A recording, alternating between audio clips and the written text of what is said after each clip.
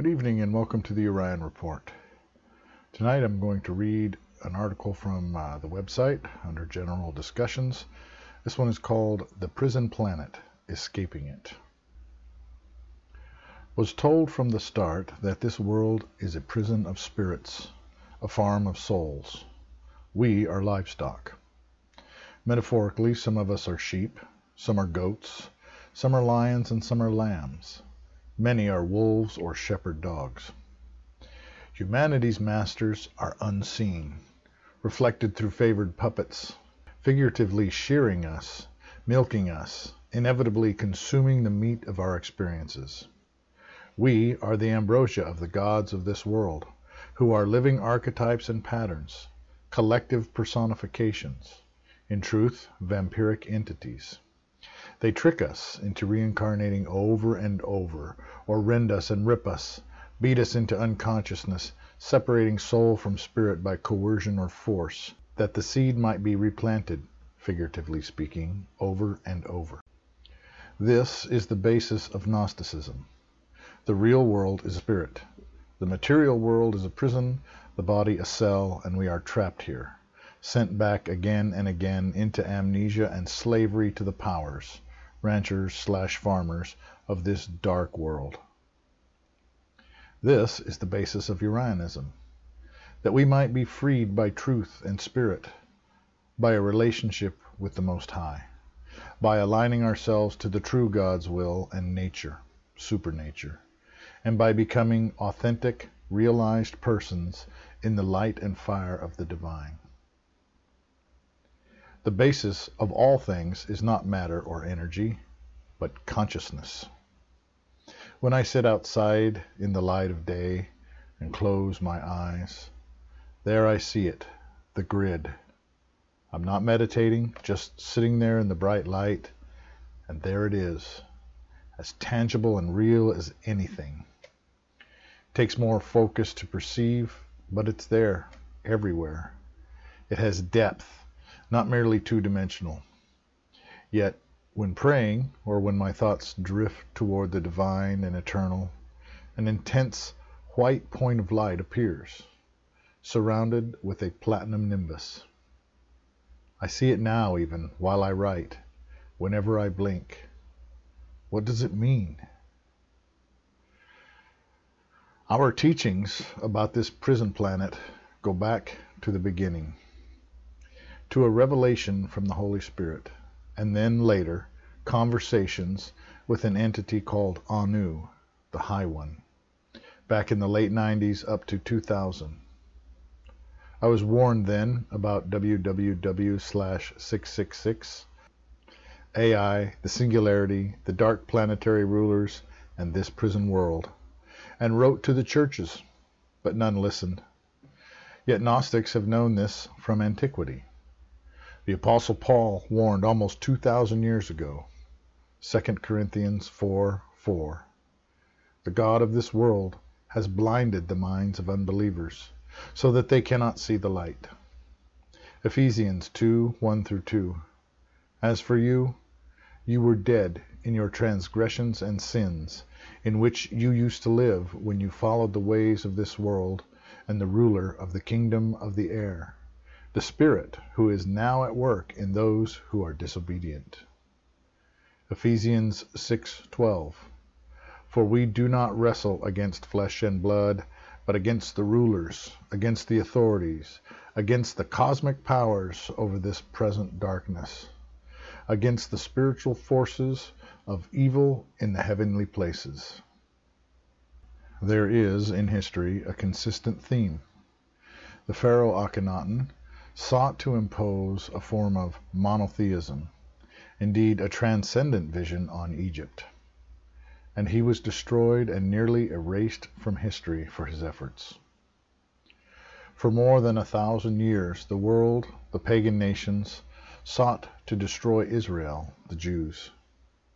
Then the world sought to destroy Christianity for nearly 1,000 years.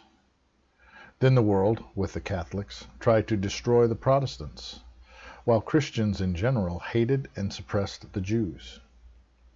When Islam arose, the world sought to destroy that religion before it could take root and spread. In more modern times, Islam sought to destroy Baha'i. Gnosticism, however, has been suppressed, rejected, hidden, buried, and persecuted with both crusades and purges wherever it sought to take root and in whatever form it appeared across time, until the present era, in which most so-called Gnostics are, by and large, little more than wokists. There are those who decry Urianism as not inclusive enough by only focusing on monotheism, rejecting polytheism and non-deist religions. Akhenaten was erased by polytheists for bringing monotheism. The very conflict between Israel and its neighbors was the belief in one God versus the belief of many. More than this, the law of Moses, see the first 5 books of the Bible, were so revolutionary, contrary to the ways of the nations around them, that the law itself alienated the Jews from non-Jews and created friction and thereby war. The Christ ideal, anointing ideal, took this to a whole new level, preaching in its original form that we should live our temporary lives preparing for and looking forward to eternity, and that nothing here mattered so much as reaching eternity, eternal life. Early Christians were really rather self-destructive in provoking their enemies to kill them. Christ's vision offered human beings a way out of this world permanently, and that needed to be stopped by the authorities at all costs. But then, Christ's vision was corrupted by the world. It bowed down to the status quo, watered down its message, became in truth polytheistic, with the worship of saints and angels, who were often just pagan gods masquerading as saints and angels. It became a secularized religion rather than a passionate and miraculous spiritual path to immortality. Christ and the first apostles taught an entire way of life that was both communal and religio-spiritually centered, rooted in otherworldliness rather than materialism, sensualism, and vanity. Judaism before it taught that beyond all powers and princes of the world, spiritual or material, there was a true and eternal God, a Most High, and that to be in harmony with that God, you had to live by rules that were frankly rather anti-natural, bringing the animal nature into submission unto a supernatural code of laws. Islam was a return to the Jewish ideal, with the added element that through efforts at right doing, aligning/submitting to God, that God's grace is increased toward you, and that through alignment with the divine will, you attain eternal life. Leave the matrix. Baha'i rises on the same basic premise as Judaism and Islam, with the addition of striving to transform the earth and human society so that all humans could live within a divinely aligned reality rather than a worldly and vain, temporary and materialistic world system. Yet Baha'i, early on, crawled into bed with the secularist world authorities and became the preferred monotheism of many modern secularized monotheists. In the current era, militant secularism in various forms has warred with religion as a whole, and has evolved into seeking to impose the wokist dogma onto all religions. But those that are most spiritual, passionately focused on transcendence, whether called ascendance, rapture, or salvation, are most hated, targeted, and suppressed. Any religious or spiritual, metaphysical, or cult path that bends the knee, focusing humans on worldliness, mammon, vanity, materialism, sensualism, secular Marxist values, the agenda, these are embraced and elevated, or at least permitted free expression. Mainstream Christians, for example, have utterly embraced the amoral and godless agenda of wokeism for the most part, and many evangelicals have become utterly consumed with the craving for worship of money and worldly success in the form of prosperity gospels. In those circles that have embraced the idea that this planet is a prison, that our bodies are prison cells, there is a tendency to reject God, Jesus, angels, and the light itself as part of the trap. There is a hatred of Judaism, Christianity, and any system or teaching that points to the moral values thereof. This itself is just a trap. The hijacking of truth, of the need for transcendence, twisting it to teach people to turn against the very things that save us from the so-called matrix. Yet, you can never do enough good deeds to win liberation, no more than you can ever pay off the proverbial company store, as it is like running on a treadmill or on the gerbil wheel. The mere fact that you're trying to win positive karma for a self-centered end would negate the benefit of giving selflessly, a loop that is part of the trap of karma. Studying mythology and pagan religions across time, you might, in wisdom, discern a pattern. There is always a Most High or first parent, the old man on the mountain, the ancient mother of the primordial sea, a proto-parent. But this prime/first/highest is always pushed aside into obscurity, or depicted as being overthrown and humiliated. There's almost a rule, it seems, that the highest/first must be mentioned in mythology and legends, but that every creative license is taken to downplay or write out that personage, even as every effort was made to crush monotheism after monotheism, or silence reformer prophets thereof. Only when monotheistic sects become mainstream, temper their teachings to the agenda of the vanities, rulers of the world, seen and invisible, are they granted some acceptance. Indeed, world-conforming religions then become part of the system of control and pacification, reinforcing the status quo. Christ is an ideal. The man Jesus Yeshua, an example. Original Zoroastrianism, Judaism, Samaritanism, Christianity, Islam, Sikhism, Baha'i, as well as Druzism, all called humans to be less bestial and more angelic. That is to say, less about the flesh impulses and more about self-discipline and supernatural aspiration, living for something more than this world and its desires and rewards. There are many obscure teachings, less well-known teachings, that complement the overall ideal of oneness and ascendance. But the crux of the argument remains unto modern times, living for the world and the flesh, or living for eternity and the spirit, living as a beast or as a spirit being, reaching for the only one who can grant us a pardon and lift us from the sea of illusion, or reaching for another helping of the same old dead-end lies, and by default for the entities that peddle those lies in order to perpetuate their hold on their human livestock. The Orion teachings tend to approach this pragmatically, of course, realistically addressing human biological needs. Still, in order to overcome the world, escape the grid, you must reach out to that supreme power that is beyond the cage. To free mankind as a whole, we need to align the world to a supernatural and sacred vision.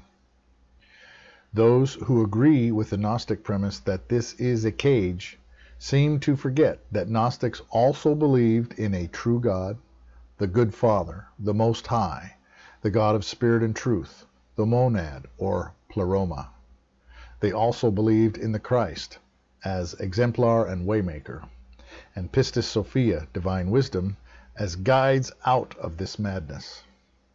The light that the other anti-prison preachers are telling us to avoid, don't go into the light, they say, is merely an interplanar portal/opening to another realm or plane or state of consciousness that appears in death, and that portal opens to the realm that your inner being is aligned with. If you are aligned with an idol of vanity, well, they have some nice realms, but they are always temporary tricks, deceptions to separate you peacefully or otherwise, soul from spirit, meat from seed. And so we teach that you must absolutely embrace the daily devotions, the path of individuation, and the 20 moral principles of our teachings, because in this is alignment to true the One, liberation from the world, and the reincarnation trap. Chanting the names of God, the names of the archangels also, is extremely important to condition your mind and heart, inner will and word. to call upon those names on the day that you leave this world, and in so calling out to be attended and lifted and guided to the gate of the sun, the exit from this solar system, and out of this prison. The effort to align with the monad, the one, the transcendent, is the key to liberation, although we focus also on the vision of humanity becoming a spacefaring race, because not all planets are prison worlds / soul ranches / loosh farms.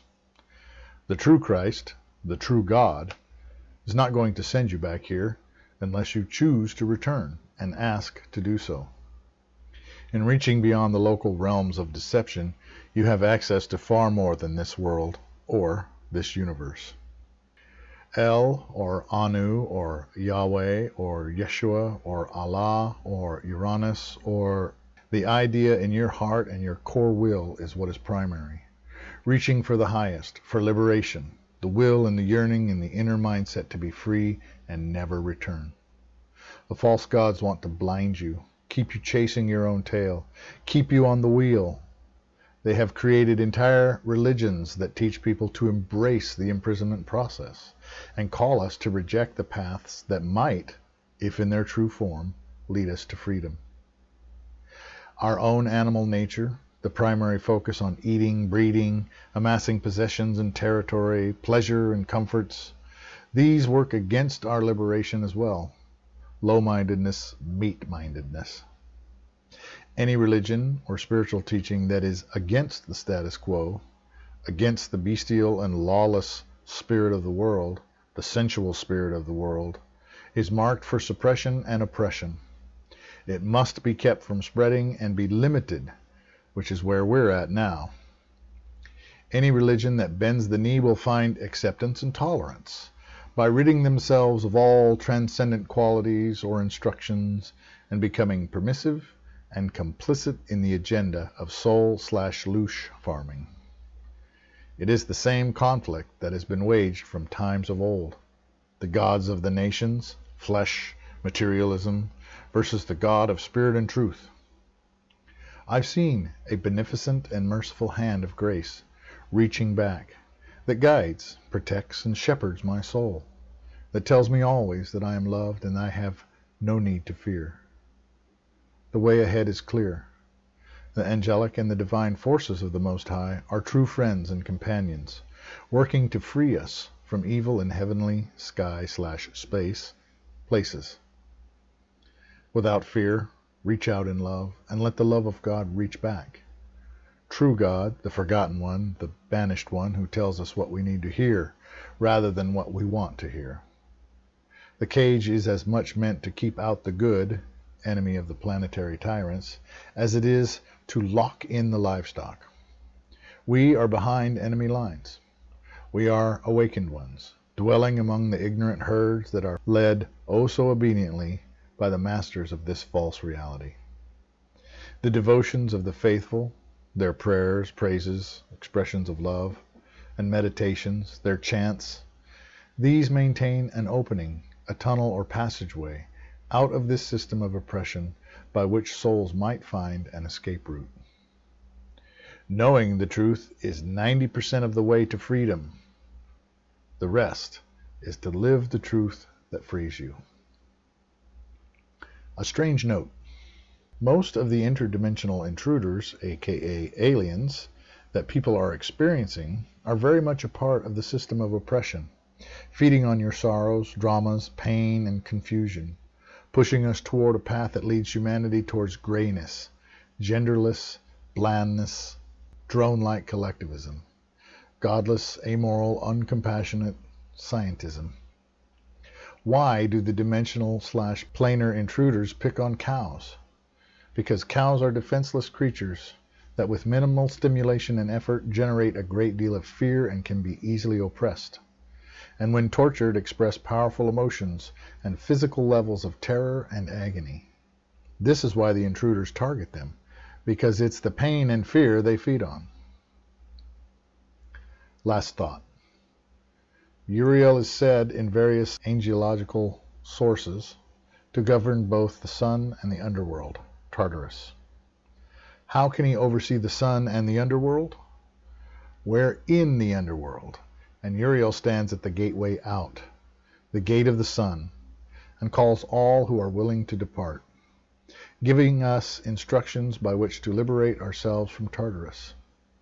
Prisons are for criminals, ranches are for livestock, farms are for growing food. There are many trustees, there are many workers in the fields, helping the owners harvest their fields, mind their livestock, guard the prisoners. I speak figuratively. Due to a debt owed to the company store, few ever leave this prison farm. There you go. That's it. Join me next week when I will start reading chapter by chapter the Aye for your pleasure and edification. God bless you. Someone else.